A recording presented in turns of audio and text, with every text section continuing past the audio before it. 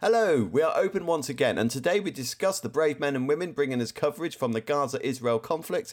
We also talk about what camera manufacturers can do better for their customers, and what computer should we get? Should it be a Mac, PC, desktop, laptop? We talk all of this with our good friend Peter Morgan.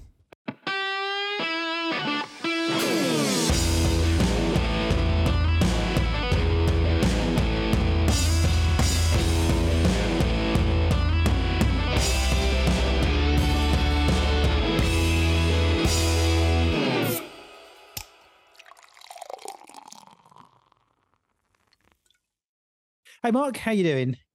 I'm all right, Cam. How you doing? You all right? Yeah, very good. I am not busy with shoots at the moment. I've got a lot of office stuff going on. I think I mentioned and all the office stuff I've got going on, a lot of it's to do with it in preparation for a very busy period that we've got coming up, as you know, that we'll both be involved in. And I think I mentioned recently that we're going paperless as a business. Yeah. So we're also doing an office refurb. So I want to try and get that done by the end of the year. We're getting a decorator in and some new furniture, something very simple, minimalistic. So trying to keep costs down. Yeah. as we all have to do. All with a view to sort of going paperless. Yeah, no, that's fair enough. I've got a bit of editing to do. It stacked up quite quickly. But yeah, so that's what I'm doing a lot. But yeah, shooting all the time. So yeah, busy. Doesn't seem to let up. But yeah, it's good. It's good to be busy. That's what I want to hear. Busy photographers. Should we grab a drink? Yeah, let's grab a drink. Okay, let's go. Oh, actually, hang on, Mark. I forgot the socials. I need to do the socials. Yeah. Oh, blimey, yeah, we need to do that. Okay, right, guys. If you enjoy listening to the show, please continue to support us. Please leave 5-star reviews on all the usual podcast outlets. Please support us. Follow us on YouTube, on Patreon. That would be really good. And remember, Patreon, the show comes out a week early, so you can listen to us a week early. You'll be able to do that. And just please review us. Please keep liking us. And with that, Mark, now let's grab a drink. Let's grab that drink. Right, Mark. Okay, so that was an early drink, wasn't it? In the show, we don't normally do it that early. We normally have them prepared, don't we? Before we do. Yeah. We're a bit lax on that. So let's a few sort of very casual, sort of flippant remarks there, but let's go straight into what we want to talk about first of all. Bit of a contentious one. So obviously we've all seen the pictures and heard the news of what's going on in the Middle East at the moment, particularly in the Gaza Strip and Israel. Basically, we don't want to talk about the politics of it. That's not what we're about here. Obviously, it's a very sort of emotional subject for many people. But I think the thing that really kind of opened our eyes again. I think we spoke about this with the Ukraine conflict as well, which is still going on, of course. Is the photojournalists, the news reporters, or the other journalists, videographers, photographers that are going out there or who are already out there. A lot of these journalists are Israeli or Palestinian, I guess. They're out there and they're putting their lives on the line so we get the information that we want. And just to, I was just a quick Google search, we'll find, one of the top stories, BBC journalists covering an attack on Israel were assaulted and held at gunpoint after they were stopped by police in the Israel city of Tel Aviv. It's what we do is important as wedding photographers, family photographers. It is important, obviously, because it's capturing memories and all those things. But I don't know. This is something else. This is putting your life on the line for your job, and it's a different thing, isn't it? It is, and where we are and the distance that we're away from it, we are removed from it. Oh, so absolutely. And so it's very difficult to understand what's really going on out there. I mean, the news coverage is so intense, and I find that, but I'm watching a lot of it. So just for example, when I'm sitting in front of the TV, if I'm at home in the evenings or the weekend, I'm finding in between something I'm watching, I'm going to the news stories, I'm flicking, I'm going from BBC to Sky to Al Jazeera to CNN to other worldwide networks and just seeing what's being actually reported. And I was in Jordan for a couple of weeks earlier this year on a holiday, and we drove we spent a whole day traveling, and to our left, on the other side of really what was a big lake, I guess, was Israel. And we drove for hours. It's probably 4 hours, and having Israel on the left. And I remember sitting on in the vehicle that we were on, and just basically keeping my eyes open and just watching the landscape, because I just loved doing that. The other, the people that I went with sort of dropped off, and I was sort of keeping my eyes open, thinking, I may never come back here again, and thinking, wow, that's Israel there. It's unbelievable. And now, having been there and having been to that part of the world and thinking about it, it's even more sort of shocking, because Jordan remains a neutral country within all of this, but it's so close to them, and I can imagine what sort of the feeling of people and the worry that's going on out there. Yeah. So it's really easy. So what we do is we rely on the news stories to give us some idea of what's going on, and we don't have any idea of really what it's like there. No. So the credit that we have to give these journalists that we very, very easily take for granted, and the equipment, it's bad enough, when we're shooting, Mark, all day, and and we have to go back to the car and go and get another tripod or another light stand. And we're also talking about things like backing up and that's right. Oh, what if we lose this wedding and all this kind of stuff? Yeah. And you think, do I really, it's like, okay, I've got to walk the other side of that field. We've been doing a shoot, and I've got to walk across because I've got to go and get a couple of light stands, and I really don't want to do it. Do you know what? I've been here, right, for 9 hours, right? Yeah. Or, it's been chucking it down with rain all day. We've got because we're on a construction site, and we've got all this gear on and everything. Do you know what? I cannot be bothered to walk back to the car. I'll hold the bloody light instead of going back to go and get the light stand, right? It puts those things into perspective, doesn't it? Because you imagine... It certainly does. Right, carrying their gear wherever they go, and the gear they're going to be carrying is pretty hefty gear. Tripod stands and everything, and all of that. And I know a lot of gear is now mobile, and they can record stuff on phones and content and all of that, but even still. But also there's the other bits of equipment that we don't have to think about, helmets, body armor of some description, bulletproof vests, all that kind of thing. And you are putting your life on your line, as I just mentioned. Those journalists and working for the BBC, they were held at gunpoint during this. I think that's happened a lot. I think many people, obviously loads of people, have lost their lives, which is obviously horrible, but obviously we're talking about photojournalism here, really. They've gone out there to obviously record, let people know what's going on, and they've lost their lives because of it. And not only that, the horrors that these people must witness. I mean, how you can, and I know we always say, how do you sleep at night when someone's being bad or something, but this is a different thing. And how can you imagine going to sleep, trying to get to sleep after seeing all of that, and then you're hearing maybe what's going on outside? No, they talk about soldiers from suffering from PTSD. Is that right? Yes. Right. Post-traumatic stress syndrome, or I'm not sure. I can't remember exactly. But what about these guys as journalists? They must also have that as well, because because at the end of the day, they're there reporting, but they can't really help anyone. Well, in a way they are, because they're getting the message out there, aren't they? I suppose they're trying to do their bit. But it's got to be soul destroying, because they do their bit, but they know that at some point they'll be leaving and going back. Hopefully, they stay safe. That they're going to be going back to their own safe home and having somewhere to. So they know that if they're going to be there for a couple of days, or they could be there for 3 months, or they could be, I don't know how it works. That they know that they're safe at the end of the day, or they're as safe as they can be. They know that they're moving forward, don't they? But to leave those people in that situation, you go back. That's got to be hard for people to deal with mentally as well. That's got to have an effect. Well, like I said, with the Ukraine conflict, which is obviously still going on, and we've, as usual, the West has probably maybe forgotten about this, and we're talking about Israel at the moment.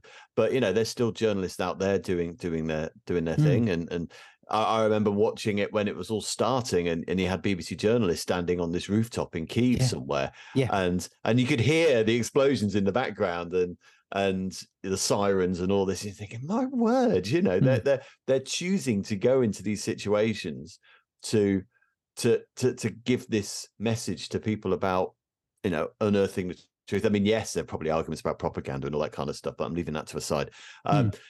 you know, these people are trying to get the message out, telling us what's going on, literally putting their lives on the line, seeing these horrors. It's just, as I said right at the beginning of this segment, it's on another level. You know, we do sacrifice a lot what we do. I mean, we sacrifice our weekends, we sacrifice quite a bit of our social life to do what we want to do. But this is taking it just to another level. Oh God, it's beyond that. That's right. Yeah. And before anyone sort of thinks that when the journalists do their reports, well, I don't want anyone to think, oh yes, but what they're reporting is never accurate. That's not about this. We're not talking about journalists and news stations who have an agenda, okay, and they're saying, you know, that the story and what they're reporting is always one-sided. It's all misguided. We're not talking about that. No. We're just talking about these people being there in that situation, reporting in whatever direction that whatever type of message that they want to send out. We're not talking about that. We're talking specifically about them putting their lives on the line and being in that situation and reporting, you know, and seeing the horrors of what they have to deal with, and to record those horrors as well. Because do you know what? It's got to be very difficult, because there you are seeing something get bombed and you're filming that. Yeah. Okay. That's got to be hard to even accept the fact that you're doing that. And it's people that are looking on who are being bombed, thinking they're just watching us get bombed. Do you see what I'm trying to say? Yeah, you know, it's you know, and that's got to be difficult to deal with, because that's their job. And the thing is the world needs all of that. Otherwise we would never know. We would never know. But they have to be pretty hardline to say, actually, hang on a minute, where do I film and where do I get involved? Well, that was always a thing. I mean, that famous picture of the boy with the hand grenade. Yes. Was it a boy? And it might have been a little girl, actually. In Vietnam, wasn't it? I think. Yeah. And I think that person was saved by the photographer in the end. And yeah, I mean, I can't remember. It was a long time ago when I saw it. I think it might have been Don McCullen or someone like that. It says there is a time just to put the bloody camera down and do something. And it's knowing when to make that call. It's knowing when to make that call, right? Because here's the thing. Do you then say, I've got to get this shot? Yeah, I've got to get. That's what you're there to do. That's right. And then do you go? And then do you go into that mindset of I've got to just get the shot regardless of what's going on? I don't know. You know what? It'd be really good to get somebody on. Yeah. And we'll try and do that. Yeah. We'll try and get a guest on. Talk about the emotion. Tell us about this. Yeah, absolutely. Because the emotional toll as well. So we spoke about the horrors these people must see, but also, you know, a lot of people, if you're spending some time following an army unit or a family who are in these, you know, how many of these like mini documentaries you see which are on Newsnight or what on ITV News or something like that, and you see, you know, they're talking about, say, a family and what they're going through, and then at the end of it they have to then say, yeah, and unfortunately such and such lost their life. So, you know, that journalist is probably one of the last people that person spoke to before they died, and to have that it's such a responsibility for a photojournalist or a journalist. I mean, you know, people who are out there, it's such a responsibility to be that last person, and then to think about that afterwards. You know, I'd love to know the whole process of, you know, when they're there in the middle of everything that's going on and they're shooting and transferring images back and that whole thing about how does that work, and what's the pressure that they're under from their broadcasters as well, because they want to be the first ones that report as well. Yeah, they want to get their images out first. They want to get their images out before anyone else, and you know, and all of that would be really interesting to find out is what pressure are they actually under to also deliver as well. Yeah, you know. Because, you know, will a broadcaster say to them, well, look, you're there to do a job, so can you just get on with it and send your pictures and your images and your footage a little bit quicker, please? It's far too slow. You need to go and find out. You need to go and find something. You need to be there. You need to get involved. That all sounds really harsh, but that goes on, doesn't it? It must do. Well, that's the thing. Like, you know, we said when we done a wedding, and you know, a guest has gone to, oh, you're having a good time, and they're kind of like, well, actually, it's a fantastic wedding, and you've done it really well. But I'm working. You know, I'm having a better time than would be if I was working in an office somewhere, because this is what I've chosen to do. But having a good time. I'm busy trying to get the shots, and I'm stressing to making sure I got the shots. And yeah, that's and I guess there's an element, I mean, to again a completely different level, but I guess there's an element of that when it comes to this sort of stuff. You know, you do have to, I'm here to do this. This is what I got, and you kind of somehow got to emotionally remove yourself from it. But again, because it's such a different level, how do people do it? It's incredible, and the danger they put themselves in. So yeah, I doff my caps to all the men and women who are So stay safe, guys, and definitely stay safe. Yeah, great stuff. Mark, should we grab a quick drink? Yes, I think I need one after that. Yeah. Right, Mark. Okay, so cameras. You're a Canon. Yeah, you're a Canon man. I am a Canon man, and so are you. I just love hang on. that. Canon, I'm Canon, Nikon, and Sony as well. I'm all three. Sony for video. If you shoot a wedding tomorrow, what are you going to use? Okay, Canon. In fact, whatever I'm going to shoot, I'm going to use my Canon. That's my priority. Okay, Nikon's there as backup, and then Sony is the go-to for video. Yeah. Okay. And I don't have a Leica, as you know. I have an affinity for Leica. You want one? That's right. Yeah, they're Kevlar made. Right, the James Bond one, the Lenny Kravitz model. You know, Lenny Kravitz model. They've got them all, haven't they? If this podcast ever becomes like world famous, then they need to do the Kamasi model, don't they? They do. They do. That's right. Yeah, they do. Definitely. Yeah. Now, okay, Mark. So, camera manufacturers, we know that these days that when we go and buy a camera, whatever make it is, there are, they're almost mini computers now, aren't they? They are. Cameras. Yes. Okay. Absolutely. So, like with any computer, they have firmware updates, and when you are a Windows user, it's very frustrating because your Windows, your laptops and your PCs get slowed down because of all these updates that are going on. Yes, we know, Mark. Before you say anything, you don't have that problem if you're a Mac user, you know, and all of that. Okay, but firmware updates, you do over not noticeable a period of time, of course you do, you know. Yeah. But that's the cool thing about Macs, because they last about 10 years rather than laptops that. So. Right. Okay. Anyway. Now, that's a conversation with Peter. Now, so, and like most things now, we're getting used to this, aren't we? It requires a software update. Turn it off, reboot it. It requires that. Okay. Now, cameras do. They require firmware updates. And they do. I can guarantee you that most people that are listening to this podcast now have never actually done a firmware update. Yeah. So if you are listening now, have you done a firmware update on your camera? And I can almost guarantee that most of you are going are shaking heads thinking, no, I don't know. I haven't done it. I don't know. I'm not going to lie. It's been a while since I've done one. I need to do it. It's not like I haven't done it. It's just, you know, you have priorities, don't you? Yeah. You know. So I don't know how to do it. I don't know what to do. I don't know when to do it. And should I do it? And is it reliable? Am I going to mess my camera up? All of those things. Okay. But camera manufacturers do firmware updates, and where they will fix little bugs, or make all these little bugs and fixes and everything that goes on. Now, what it was is I came across something recently where a photographer was talking about different cameras, and he was saying what was wrong with or not what was wrong with the brands, but other things that they could be doing that they could be doing better. Yeah. And one of those things that really struck me was or what caught my eye was he was talking that Sony are a little bit slow on their updates. Now, that's not first-hand knowledge. I'm going by something that I've seen online and something you've read, an article. Yeah, okay, and I had a look, and then something did strike me, because when I listened to this article online, it said that the Sony A7 III hasn't had any updates for quite a while. Now, I might be wrong there, because we do update. I have somebody else that does them here in the office, the firmware updates, and I don't think he's actually done any for a while because he's not mentioned it.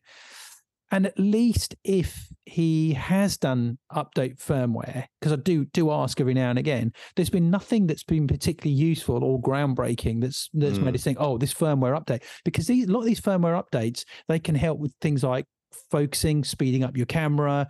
There might be something new, let's say model let's say you've got Model 3 of a camera, Model 5 has just come out.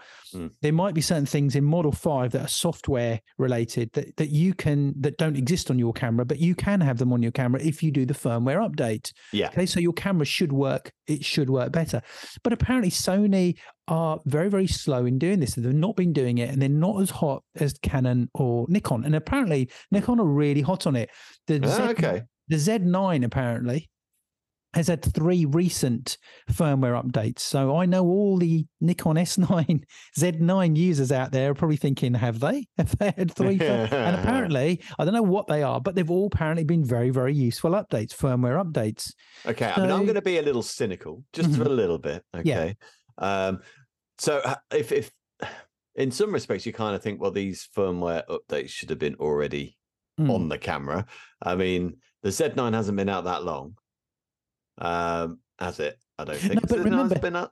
And I don't know if you have lots of people. Oh, we should have done that. Okay, update. I don't know. Am I being a bit cynical there? I don't know.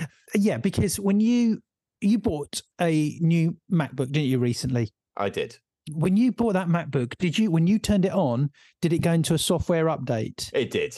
Okay, there you go. Right, because out of the box, they're always making changes, always new things that are going on. That's fair enough. That's fair enough. So, phones are the same, aren't they? Yeah, exactly. You buy a phone and you've got to wait for that software update, and every now and again it has a software update. Okay, so it's exactly the same with cameras. So really, the reason why I wanted to bring this up was, all of the camera brand manufacturers, are there things that they're doing that they could be doing better, or are there things that we're not happy with? What else is, from our experience and from this article that I'd seen online. So that was the thing about Sony. But what he then talks about is Nikon, and I actually agree with this. And I didn't think I was that aware of it, but I am actually. And maybe it's because of where I am in the profession, but whenever I see Nikon doing any ads or anything, their ads that go out are primarily geared towards the high-end models, the pro-end models. Z6, Z7, Z9. It's all Z9 at the moment. That's what I keep on seeing. And they do these other cameras, the APS-C models, all of those models that they do, the point and shoot cameras. They do all of those. But the thing is they don't seem to, I don't see those being pushed so much as as how much they're pushing their high-end models for. And I get that. I understand that. They want to push they've got their market and everything.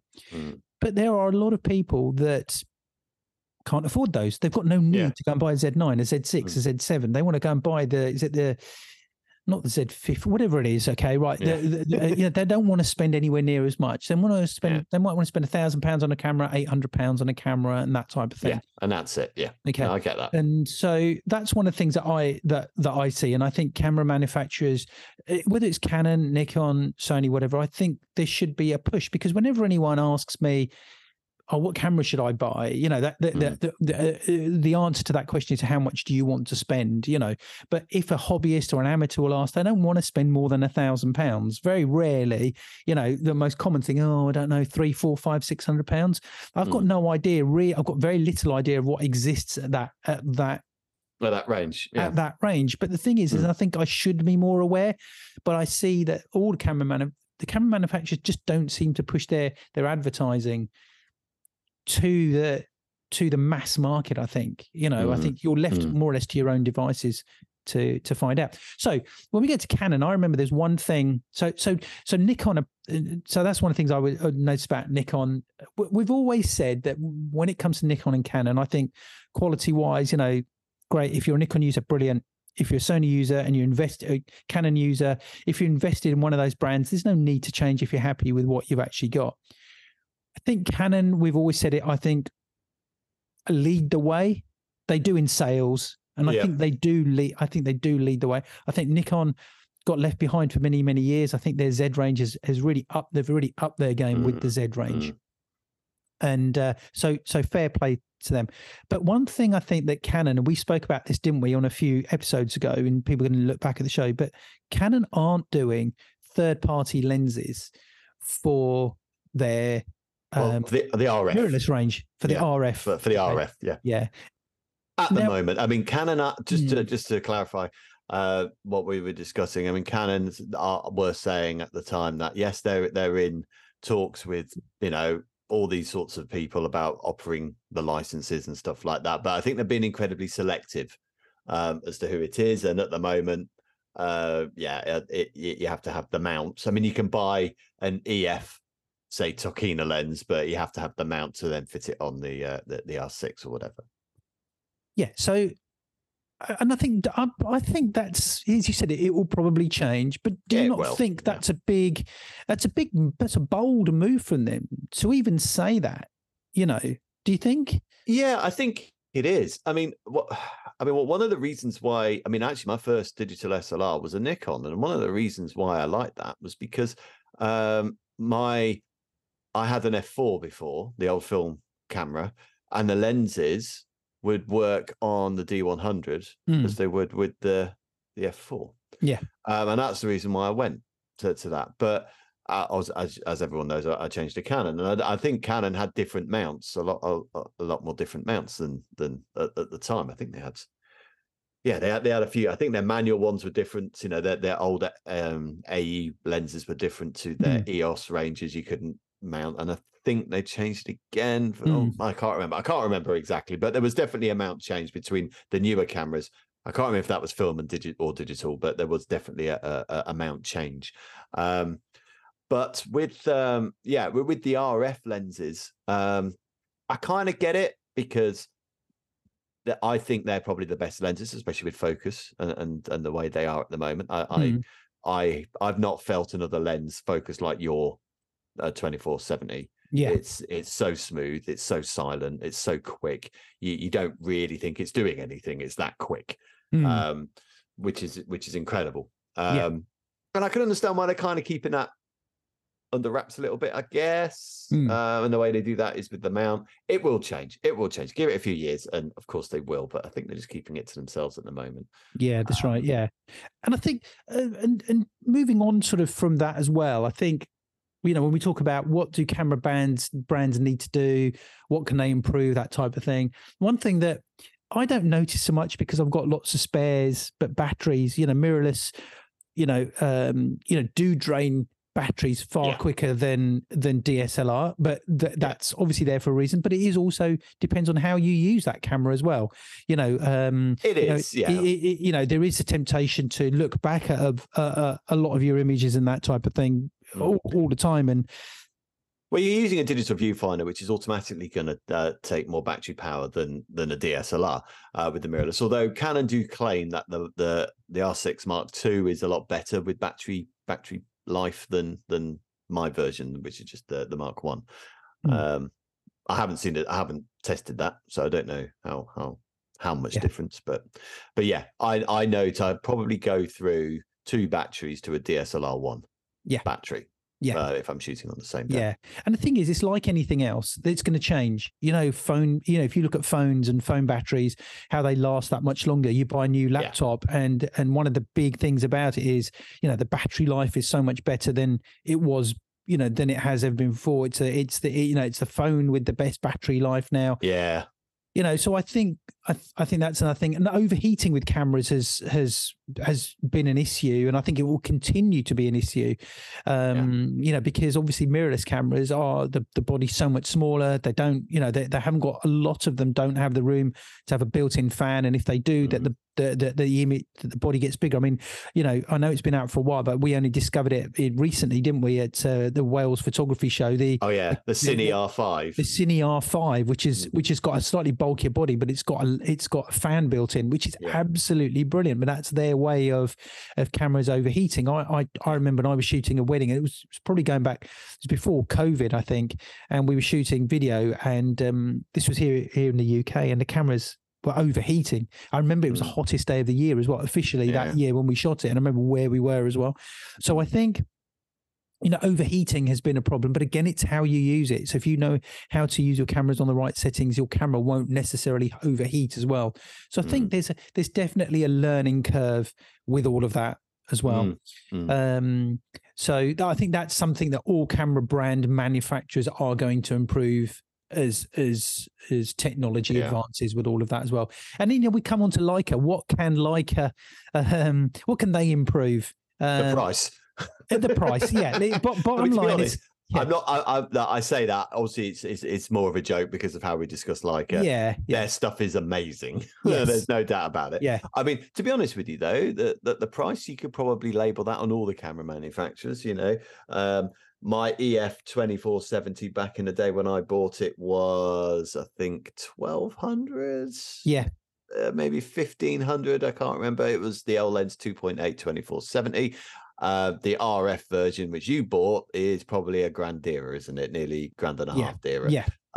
So prices have gone up quite a bit, I think, since I bought my first DSLR. Yeah. Which was Canon. But yeah, I mean, so price, I mean, things are going to go up in price. Of course they are. I get that. The technology is more. But yeah, that would be nice if things were just a little bit cheaper. Yeah, and the thing is I think it's only worth buying a Leica. I think if you're really familiar with cameras and you know how to use a camera really well, then I think it's worth buying a Leica, because a lot of them, the whole feel is about the whole manual process and everything. So if you're going to spend that much money, I think you should already really be familiar with using a camera. But it'd be great if Leica did bring out, maybe, like the James Bond camera that they brought out, maybe buy something that's a lot more affordable, that's got that sort of, I don't like to use the word that gimmicky thing, but that sales thing that makes it feel, but that's their brand. That's like saying, I mean, in some respects it is like, I mean, I know I was kind of quite flippant what I was saying about the prices, really. I know it's not going to happen, and I get it. But that's like Ferrari coming out with a budget Ferrari, and they're not going to do it. I'd like a Ferrari, but I can't afford one, and that's why people like Ferraris, because they are that sort of area of affluence and all that, and that's what Leica are about as well, I guess. Yeah. The other thing that I'd like to see camera manufacturers do, actually, Mark, is, and I know you can custom set your buttons. Okay, like on the Sonys, is it? They have the C1 and the C2 button. And so you can custom set everything you want. But I do think that all camera manufacturers should clearly have and they don't all, they should all have that ISO button either on the top or the back of their camera body. It should be there and it should say ISO on it. Yes, you can. Yeah, definitely. Because to me, I use my ISO more than I use anything else. I adjust my ISO all the time. Okay. I mean, right? But the R6 has its own wheel. No, a button or a wheel. Sorry, should. Okay. Okay. Sorry. Yeah, what I mean is it should be clearly adjustable on your menu system, and it should say on there ISO. Yeah, okay. No, I agree with that. Yeah. Because there are, and I'm really surprised at this, how a lot of camera manufacturers don't do that. And I think that's the one thing. I think there's a lot of buttons on the back of the camera that, you don't need so much. I think white balance could go into the menu system. I really do. I don't think you need to alter your white balance that quickly. You're always using your ISO, but you're not using a white balance. You use your white balance. I don't think I've used a camera with a white balance button on the back, to be honest. Yeah, there is. I'm sure there is, or something. But a lot of cameras do have a white balance button that's there. I'm sure the Nikon, I think the D750, I'm sure on the left-hand side, I think it's got a button there that says white balance. Fair enough. But other than custom setting because a lot of people don't know about custom setting and they don't know how to do it, and they don't do it. People are fearful of using that, of trying to alter what they're doing. But stick an ISO button or a wheel, as Canon do, on the back and label it ISO. I think when it comes to camera design, I think that's my biggest sort of gripe. Because within the photography course that we do, we handle a lot of cameras from other photographers, and they'll pass it over and say, "Oh, look, can you have a look at I can't find my ISO," and I'm looking all over the body for where it says ISO, and it's not there.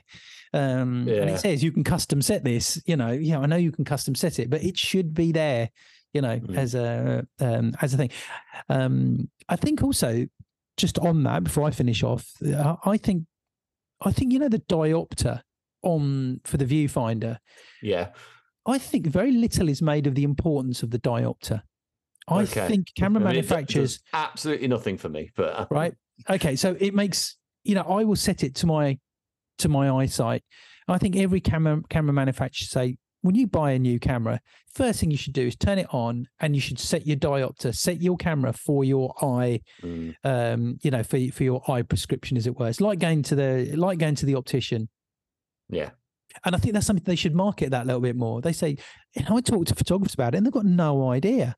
And then you figure out that when they look through the viewfinder for all these years they've been shooting photos, they don't know what a sharp image actually is because they don't see it sharp through their viewfinder.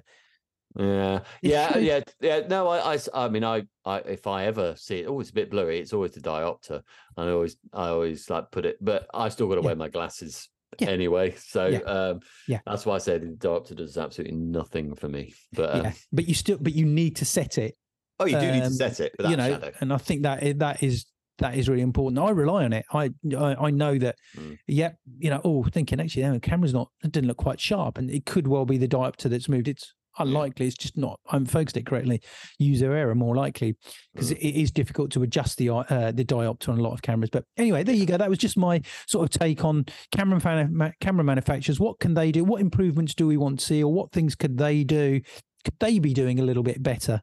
I mean, I think maybe simplify the menu systems just a little bit. That would be always good. Thank you, Sony. I mean, the Canon ones are okay, but there's a lot of and you can adjust them, but sometimes I just think, well, I don't understand why that bit's next to that bit. Surely that should be there. Why do I have to go through that bit to get to the next bit that I use all the time? The difference between like formatting the card and like the white balance. I mean, there's a whole load of menu systems in between, and I don't understand why. I know you can custom it before people are yelling me at that, and you can. I get that, but why do that in the first place? I just don't get it. I've done that with my Canon. I've put them in that star setting or whatever it is. Right. So usually what I say, and that also includes time. Because we're forever time syncing our cameras, so I've put that in my favorites as well. So it's really easy to actually get to. Yeah, quality I think is in that one for me. Really. The time. I think also there's a focusing mode I put in there as well. Just the things that are important to you. That's right.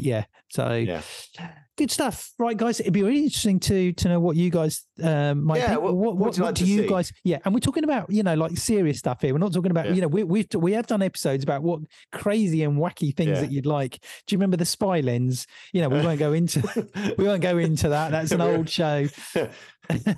That was spy lens. That's right. Yeah, that's which is quite a gimmicky sort of product, but quite fun. But no, something that's quite serious as well. Something that's doable and that you would actually find usable. That we can get the camera manufacturers to listen and say, because I think they're pretty good. And before you go for it, they're not going to reduce the price. So let's not have a load of comments and saying the price because they're too expensive. Yeah, they are what they are price wise. Yeah, whatever the price was, we'd probably be going, it should be cheaper. Yeah, that's right. Yeah. Look for the cashback deals. I am guilty of that. Yeah, look for the cashback deals. Go to the shows, the trade shows. That's where you're going to get your best prices from. Mark, very true. On that, I think we need to get around then because Pete's coming, isn't he? So we should sort that out. Right then. So welcome back. So we've got Peter in from Tech Photogs. He's going to have a chat with us about sort of all the tech stuff that we have questions for. So we got a few questions to ask. Cam, I think you want to start off with this. I do, yes. Thanks again, Pete, for joining us. This is great having a tech person coming on and trying to explain things in a very basic sort of way, because we can all really sort of get lost with tech, can't we? We love tech, let's be honest. We do love it, but we do get lost with abbreviations and really what's happening when it doesn't need to be that complicated. So Pete's great. Cam. We kind of get lost in that. Well, not lost, but we kind of get excited about sort of, I'd say, like not superficial tech, but window dressing tech. Things like mirrorless cameras and we can do this and that and that. This is like, because last time we had Peter on, and do listen to that episode, we were talking about different backup systems like NAS systems and RAID systems and all this. And this is like really deep tech that I have no idea of what about. It's the difference between a jazzy keyboard and like the chip behind it. So yeah, it's great to have you on, because as I say, this is stuff that I couldn't explain at all. So yeah, and I think this is really important for not whether you're a hobbyist or you just take a few photos, or whether you're a working professional who's just started out or you've been around, established for many years. We all want to sort of be backing up our files and making sure that we're doing the right things. And talking about tech very quickly, Mark, I just want to make a quick comment here. I'm just going to not sort of go off topic here, but you being an Apple user, it's just come across, isn't it, how Apple have caved in, haven't they? With they're now not going to be using, is it their sort of Thunderbolt dedicated plug-in system, are they? They're going to be going USB-C or something, aren't they? Yeah, which is probably the right call. I mean, look, all companies have these little things. I mean, I've spoken to, I think I said on the podcast before, Sony used to use the Sony memory stick in all their camcorders and digital cameras, and Peter's rolling his eyes. I know you guys can't see it, but you guys can't see it. But yeah, all companies have had this thing that they do, that they try and this is no different with the Thunderbolt. I mean, the Thunderbolt cable is a very good cable, by the way. I mean, it's very quick with the charging and all that kind of stuff, but it's no good. USB, I mean, I find USB-C a pain in the bum as well, to be honest, but it is the way things are going. I wonder whether this is, Apple, getting with it. Anyway, look, let's not go into Apple versus Mac right here. Okay. So, Peter, I wanted to sort of get back on topic. Well, actually, maybe we should. Let's talk about Apple versus. We got a tech guy on here. Okay. Hang on. Right. So, PCs versus Mac, Peter. Where are you with that? So, my personal opinion is, it's apples and pears. They are very, very different, but obviously from the same family, right? I would never use my Mac to play video games. My son loves his PC for that. He's 15 and he's just built his new PC, so maybe he's following his footsteps, right? But then again, I used to use a PC for a long period of time, and I found, and bear in mind, this was, we're talking Windows Vista, Windows 7, starting with Windows 10, and I found I was spending more time doing stuff to this operating system to make it work, scanning for viruses, optimizing the hard drive.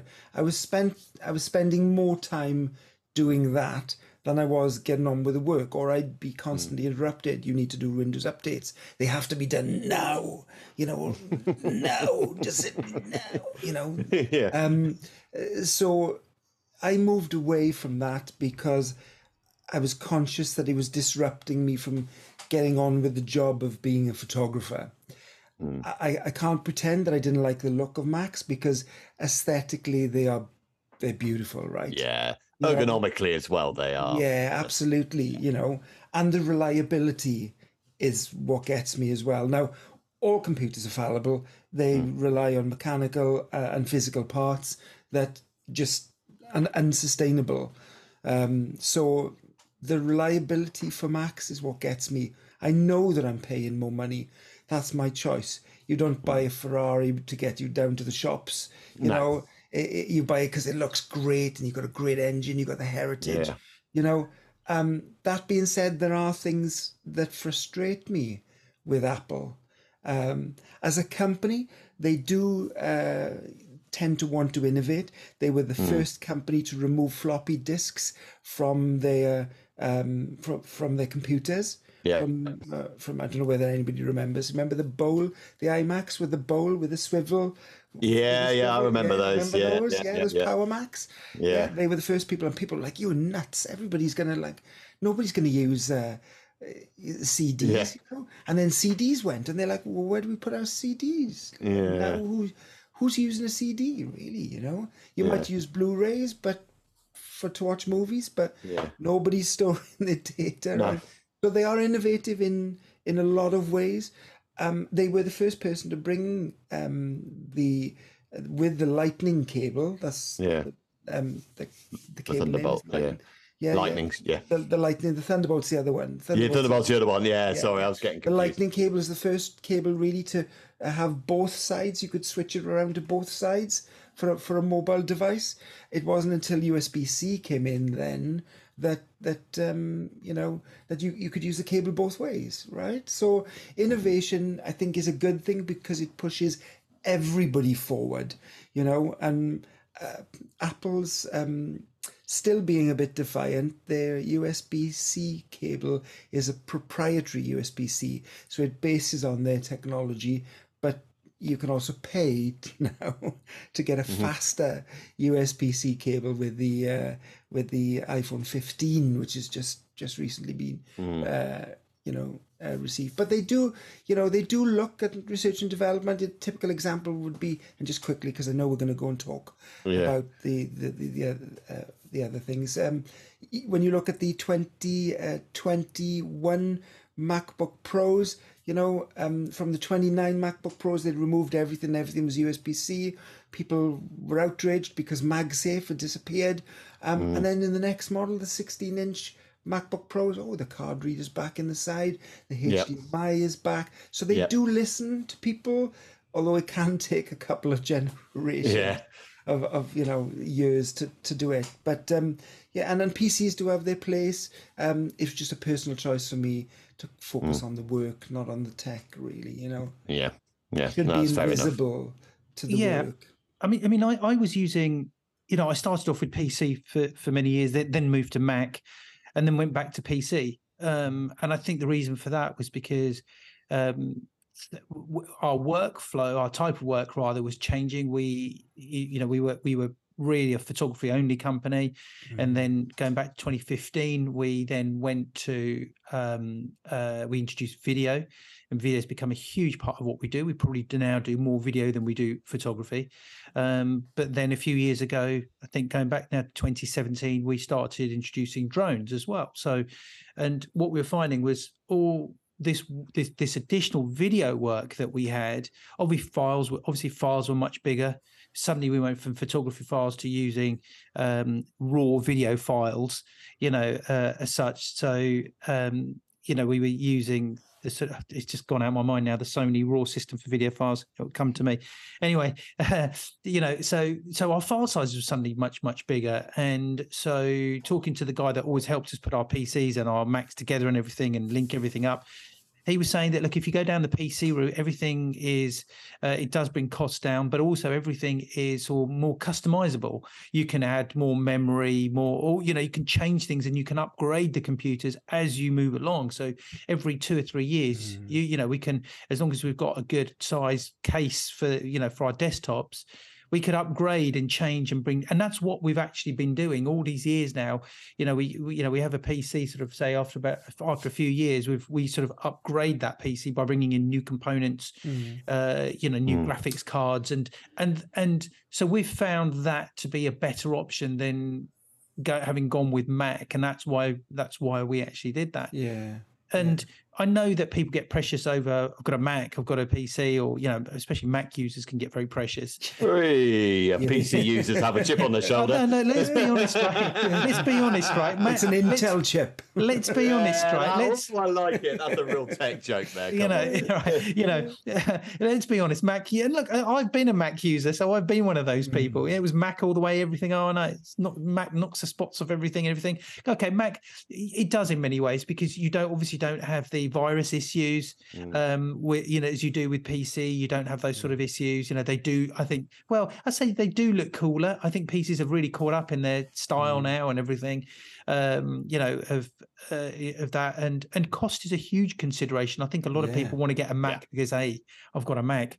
I mean, that is the biggest downside of the Macs is the cost. There's absolutely no doubt about it. You are paying a lot more for a Mac, and that can put people off. But I think they last longer. I think the shelf life of a Mac, I do believe is considerably longer. Absolutely. And so then when you weigh up cost from there, the initial outlay of a Mac might be a hell of a lot more than a PC. But in actual fact, if you weigh it up with the shelf life that you've had from a Mac compared to that same PC, the cost is probably not that different actually. They tend to be more cost effective in some ways because my daughter has a 2010 iMac in the other room. She only uses it now for browsing the web, but that's still working perfectly. You know, it's Mm. running a very old operating system. So you can't do any of the newer things, but that still works, you know. Yeah. But a lot of photographers, they they will say, oh no, it's much quicker to do editing on a Mac, you know, videographers and whatever. But if we specifically said we're just talking about photographers and videographers, let's say we took a Mac, let's say we took a top end Mac and we built a PC to the same spec of that Mac, because you can do. At the end of the day, what's going to be the better option? You've got like for like here. What's going to be the better option? I think this is the question that most people would want to know, because so if I go and buy a PC, you know, the spec may not be as good as the Mac, or the PC that I've got is a better spec than the Mac. So I know one's going to be better than the other. But let's say that they have both got the same spec. What's going to be the better option? Well, then it comes down to your personal preference, your operating systems. Okay. So how a Mac uses hardware and how Windows uses hardware is very different because of the operating system.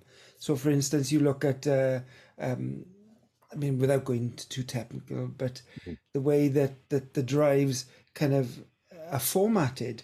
You know, if you use a Mac system, you can't use the hard drives if it's formatted for Mac on a PC, and you can't use a PC for a Mac without proprietary programs. You know, you can format hard drives so that they will work on both, but it's not as efficient. Yeah. So it does come down if price isn't an option and you're ordering computers of comparable specification side by side, it comes down to the experience. It's all about the UX, as my son calls it. It's the UX, all about the user experience. And I think that's something that really does need to be taken into consideration. The other thing as well, just to think about, is that so every couple of years, you can upgrade your PC, maybe put hard drives in it, you know, and you're making it last longer. For a Mac, you can't really do that. But what you've got to think about as well is that the new programs that come out and the new operating systems that come out are always built with the newest architecture in mind. So when my Mac here, so I've got a 2019 i9 64 gig of RAM iMac 27-inch here. And I lease my Macs. There's no surprise about it, because after the lease ends, I get to keep it for £1 and then I'll go and lease another one. But what that does is it moves the architecture upwards, so that rather than just using older architecture, think of it being like an older engine and just add in, you know, more hard drive space. I'm still only using architecture that's currently now 4 years old, you know. So when I renew that Mac, I'm getting the latest processors that have the latest instructions on it. So maybe they can do things quicker, you know. And it's not necessarily about having more hard drive space. That's not the only consideration for me. It's about changing the kind of internal components within the Mac. Now, you can do that with a PC, but then is that even then the same PC? Because you might keep the case on the outside and change the motherboard, which is the bit that everything plugs into, and the processor, which is the brain, and then you might add extra RAM in there that's faster. Well, it's like Trigger's broom. It's not the same. It's not, you know. What an analogy. Yeah, it's like Trigger's broom. You know, it's not. How the heck is it even the same PC? Same brute. Yeah. You know, but that's the point, right? So that's the thing Mac forces you to do. But for me, it's a good thing, because it forces me then, when I go and, like, I'll sell the old Mac or I'll give it to my kids or what have you. It forces me then to have the next level of architecture. And an example would be the Mac recently introduced, I say recently, in the last couple of years, have introduced their own processors the M1 range, M2 Yeah. range. Yeah. And they did it before with Motorola, before Intel became the preferred supplier of choice for their processors. But these new processors are more power efficient. They are they've got more cores which allow you to do more things at the same time, and they're just generally better than what Intel was producing at the last part, because Apple have gone, well, what do we want out of a processor? What should it do? We want to give people more battery life. How do we achieve that?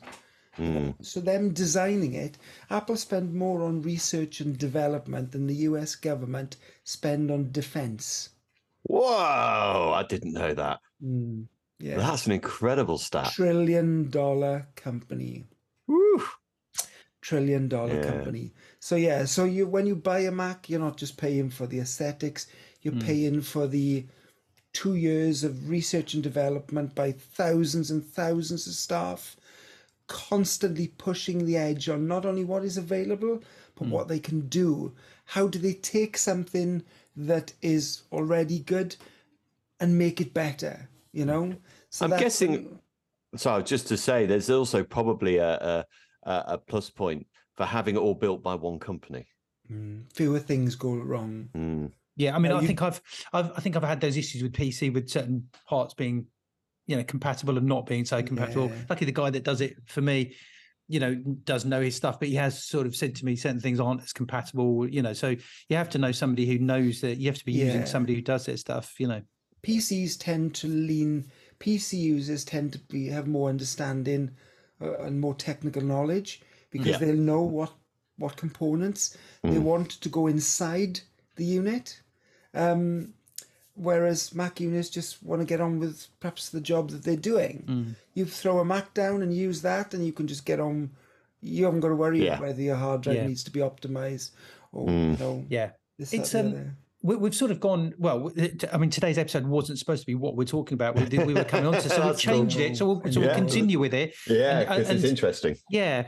But so I'm going to jump on to the next question. But before I do, Mark, I've mentioned this so many times, haven't I? We're going to go back to Mac and Apple and all of that. I mean, you've got to hand it to Mac, haven't you? That, their marketing is so good. They make their hardware look really sexy, really current. People want a Mac because they do look great. They've always had that.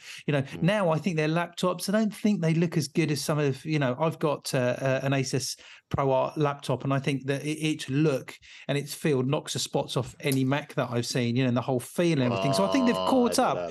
No, but I think but I think I think Mac have led the way. Okay, but what I was going to say, Matt and Mark, we've spoken about this many times, is the way they market things. I mean, do you remember? And they've done it recently because they bought a range of they changed their screens, don't they, to different color options, didn't they? And do you remember when they did? Do you remember when they bought out their iPhone going back a few years ago? They had different colors, didn't they? Yeah. And their marketing was like, and we've introduced color. It was like they'd invented color. Yeah. I mean, I think someone should probably mention have it in green. Yeah. I don't know about you guys. If you remember the old Nokias with the changeable front case part. I mean, this is not a new concept. Apple, come on. It's just a new Apple concept. Yeah. Well, yes. Well, the new iPhone 15 Pro now comes in titanium. All right. It's actually made with titanium. I mean, that's smooth, isn't it? More energy efficient, 100% recyclable, aluminium. Other companies have been doing that for a while, but again, Apple like to keep that edge. They like to keep that edge. Now, I think the next question is also going to be relevant to a lot of people, because I think particularly after what happened with COVID, with a lot of people remote working and everything, there's a thing about laptop versus desktop. And I know a lot of people are still undecided about this. I think the immediate thing is desktop is going to allow me to do things much quicker, much faster. And I know for us as a business, apart from now one PC, we've actually got rid of all of our PCs, and we've all gone laptops since COVID, because we were working, from home, and as we came out of COVID, we're now, I mean, I'm working at home a lot more than I am going into the office now. As a business, we have, and I want to talk about this on a different pod, we've gone completely, or we are in the process of going completely paperless, and two of us are in the process of doing that, and by the end of the year by the end of the year, we want to be a completely paperless company. We want to get rid of everything that we have, other than, apart from our wedding side of the business, where we have wedding albums. Good luck with that. Apart from weddings and wedding albums, we don't want to have any sort of paper trails now of paper of anything now. And we're actually really achieving that. And really COVID has been that was a sort of seed that started all of that. But you now go into, and I laugh about this, you go into Starbucks, you go into Costa, you see all these people sitting with their laptops, working away, tapping away and everything. Yeah. And when it comes to that laptop versus desktop, Peter, where do you lie with that, as far as if you bought a like for like, let's just say the laptop is the same spec as your desktop, is a laptop a hands down winner because it's going to give you more portability, or is it not, or is the desktop going to have a far longer shelf life? For me, it's always looking about what's going to suit your working environment. Okay, you can do just as well with a laptop and a dock and a screen as you can do with a desktop, an iMac. For the simple reason is that you plug your keyboard, your mouse, or what have you, or Bluetooth into your dock. You got one cable. USB-C allows transfer of data and video and power, for PCs. So you can plug one cable in, and instantly your screens are going to connect. Your internet is going to connect via maybe an Ethernet cable. Your keyboard and mouse, if they're not using Bluetooth already, are using keyboard and mouse, they're going to connect.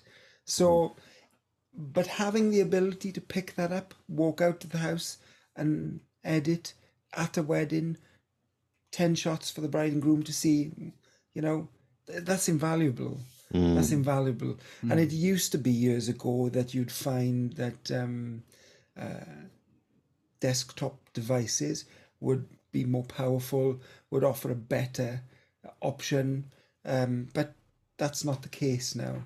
Especially, I say, we joke about Apple and PC, but Apple are using the same processors in the desktop devices as they're using in their mobile devices. And with kind of all of these small Mac Mini studios and the Mac studios that you can physically pick up and put into a bag anyway, it makes for we live in a mobile world, and people need to work where they are at, going back to an office, going here, there, working in Starbucks, kind of. It has to be our work. Do you? Sorry, just a quick question. Sorry, that my voice went really weird there. Beg your pardon. Do you miss the screen size though? Because that's the one thing because I bought a MacBook Pro quite recently. It's got the M2 processor and all that. It's brilliant. It's really fast. I think my desktop is fast, but I bought that. That was a 2017 model. It's still, still kicking a fair amount of bottom. I mean, the one thing I don't like when using the laptop is the size of the screen. I mean, I don't know if that has any impact on how you think about this. And well, here's your advantage. Okay, you can buy yourself a monitor and then plug that in. And but taking that into Starbucks is going to be an issue. That's very true. I mean, look, certain environments, as a photographer as well, right? You have to think about when you're calibrating your screens for color, you're calibrating them in a specific environment. So in here, I've got white ceiling, I've got light grey walls. when I calibrate my screen, it takes into consideration. That's my dogs in the background. Somebody's just walked past the window, so my apologies there. No worries. When you take that into consideration as well, right? Going into Starbucks where you've got all these different colours on the wall, light from the window, and Apple screens as well. They're not the best for calibration, are they? Not the greatest. I never understood that. Yeah. Do you think? Yeah. Oh, I was going to say that with so I use twin screen when I'm sitting here at the office and I've got twin screen. In fact, I've just not plugged my second screen in at the moment. But yeah, I'll use twin screen. And my the laptop that I've got, the main laptop that I use now, is a 17-inch screen. So I don't. So the size of the screen doesn't really bother me so much now, Mark. I think I've just got. Maybe you've gotten used to it. I've just got used to it. I'm looking at you guys on a 27-inch screen. Yeah. And there is a big difference, I think, when you're, especially if you're doing certain types of editing. I mean, I've been doing a lot of my composites and stuff. A bigger screen is incredibly handy. As much as that, but so for me, I mean, I think when it comes to laptop versus desktop, I don't think there is a winner there. For me, I use both for exactly all the reasons that we just spoke about. So the mobile, you need to be mobile, as Peter was saying. Of course you do. We've all been editing at a wedding, when you got that 2-hour lull during dinner or whatever it is, I remember when we were doing one with one of your weddings, Cam, I was working on one thing and you were working on another. That's right. Yeah. Now, the thing with also with the screens is getting used to it. I think also, and I think it could be a bit gimmicky, but when I was looking at my laptop, the Asus laptop that I've got, Asus do now a twin screen laptop where they've got a screen that sits at the top of the keyboard that runs the length of the keyboard, and it tilts up just a little bit. So they're trying to introduce this twin screen thing as well within laptops as well. So I think technology is going to move those things sort of much, it's going to move things forward. I think we're going to see real innovation with that. And I think, people will have a built-in twin screen into their laptops. Asus have done it. I tried it. Again, I was going to say I didn't like it, but I think you just have to get used to it. Once you've got used to it and you know what you're doing and everything. But I think for me, when I talk about, the reason why I asked that question was because I think my work has changed since COVID. At COVID, we had to work from home. And I had a laptop before COVID anyway, but I was using my laptop probably 40% of the time. And my desktop PC was using sort of more. It was using that sort of 60% of the time. And obviously COVID basically made me take my laptop home. And then what I did was we had 4 PCs at the office, and I had 3 PCs, and I just got rid of them. I just thought no one's using these PCs now. It's been 18 months since we really turned those PCs on, and I did turn them on, took off what I needed to do. Did and the Windows updates? Yeah. Massive list. I took them to the local sort of. I'm really lucky. We've got a really good computer shop down the road from us. And I took them in there, and I said, "What can you give me, for these PCs?" And I think for those 3 PCs, I think I got in total probably about 600 quid. Okay, because they were good PCs. They had a really good spec, but it's been 18 months since we'd used them. They just sat there, and I thought, hang on a minute, I'm going to make a thing here. And it was that thing of, do I get rid of these PCs? Do I keep them? Oh God, no, it doesn't seem right because I bought them for X amount. But you still kept one desktop though, didn't you? I mean, there's still a desktop there. We've got one desktop, but I want to get rid of that eventually. That's going to go. We're just leaning towards that. That's 600 quid. I just to put towards another laptop. And I've not missed those PCs at all. It wasn't an Apple laptop though, was it? 600 quid. And 600 quid. Yeah. And I didn't just get you an Apple keyboard and mouse, wouldn't it? I know. And what I didn't do was I didn't just disconnect those desktops and just pile them up and they're still sitting there in the room unused. I just got rid of them.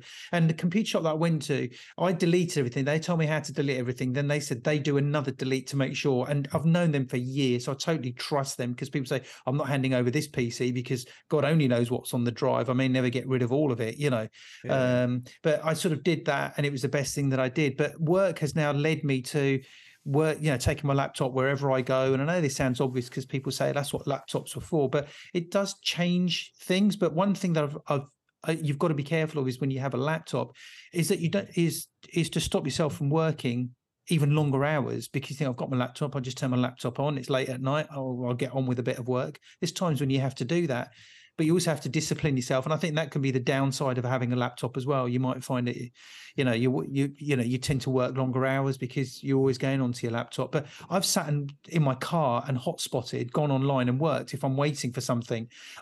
We were out filming on a construction site last week, and we had a 2-hour wait where they were waiting for this piping to come that we needed to be filming going into a ground. That's all the job was. But what happened was that I had 2.5 hours of doing nothing at all, sitting waiting. That's potentially what could have happened. I sat in my car, hotspotted from my phone, was able to get online access, and was able to send emails, keep up to date with all of that. It was great, so for me, laptop, that is great, and I understand why it's, but it's you can't escape work anymore, can you? That's the downside, is it? You're on holiday, take your laptop. You can still answer emails. You can hotspot your phone. It's just more access to work, isn't it? Yeah, especially if you're working for yourself, if you're self-employed, Yeah. It's both a good and a bad thing, I guess. Yeah, I get it. That's right. Yeah, I think we've all decided laptops are the way to go, but with a good screen, if you're a photographer, you need to be considering these kind of matte screens. BenQ do a SW271C. I'm not affiliated to them or anything, but and their screen, it's like you're looking at your photographs on a print. Yeah. And that's it's just superb. Yeah. And I just want to finish up on that, because I had the same situation with somebody, in fact, last year, who bought a laptop, and he was saying that he'd bought his I can't remember how much I spent on mine. It's probably near 2,000 on the laptop the main laptop that I use. He went and bought a laptop, a Windows laptop, and I think he spent about £500 on it. And he said, look, the specs aren't that different, but they are hugely different. And when you look at the screen, with his screen, you move your left head to the left or to the right, and the image, you can't see the image on the screen, all of those things. So a huge part, and I think a lot of people don't think about this, is that when they buy a laptop, a huge part of what they're paying for is screen quality as well. Yeah. And don't look at the spec. Don't just look at the spec. Look at the actual screen that you've got and how it performs, because at least half of that, the value of the laptop is going to be in your screen. Hey, that's what Macs were known for, really, weren't they? Initially, it was a screen quality that Mac really set themselves apart. And their screen quality is still, I think, I don't know. Would you say it's one of the best, Peter? I don't know. Yeah, my only complaint is you can't really calibrate them. Well, it's very bright, and there's the brightness is fantastic. The color gamut, the amount of colors that it can show is fantastic. It's just the glossy screens for me, in the wrong light, you're looking at your reflection. Yeah. And, they've started to do it now. You can now buy the studio display with a matte screen, but that's extra because, Well, when I bought my laptop, I remember when I bought my other one, which was back in 2008, and that's how long the laptop, these laptops last. I had the option of going for a matte screen or the glossy screen, and I went for the matte screen, and I don't think there was a price difference then. Yeah. Now, when I bought this one, they didn't do it anymore. They just didn't do the matte screen, and I was thinking, I thought, why? There is a trick. Okay. Yeah. There is a trick for this. You can go online and you can buy screen protectors that have a matte finish. Ah, yes. And I tell you, protects your screen. Yeah. You can get it for the specific model, and it looks better as well. I might have to look out for that. Yeah. Definitely. Because when you're calibrating your screen anyway, which we'd encourage photographers to do, you're calibrating it with the screen display on. So if those colors aren't as bright coming through, it takes that into consideration. Yeah. Yeah. Calibrate, put the screen thing on, protector on, look for a matte one. You can get them on eBay for about 25 quid. It's not much. I don't know any specific makes or models, but there's one German company on there that just do amazing screen, screen glare. Reduce the screen glare. And when you calibrate afterwards, it takes into consideration the brightness. And I literally see no difference apart from there's no glare. Yeah, very good, very good. Cool, right then, guys. Well, yeah, that went a bit off topic, but actually, It went I very thought off that was topic. yeah, it was a great conversation nonetheless, because it's a conversation we have all the time, isn't it? Macs versus PCs. Yeah, that's right. And yeah, no, it's a good one. So yeah, thanks again for dropping by, Peter. It was just great sharing a pint and having a yarn. And No problem. yeah, We should go to the bar and get a bite. Yes, let's do that. Let's do it. A megabyte. So Cam, before we do that though, Cam, I think you want to talk through the socials. I do, yes, guys. Please remember that if you like listening to the podcast, please subscribe to us, and you can listen to us on the normal sort of links, Spotify, Apple, all of those main podcast outlets. Please leave us those 5-star reviews. Remember the Patreon, remember YouTube. We're on all of those channels, and we're here to help you guys, to give you guys information. And if whether you're a hobbyist or whether you're a professional photographer, we're hoping that you find that the information that we give you really useful. So, guys, thank you very much, and keep on listening, and we'll see you on the next episode.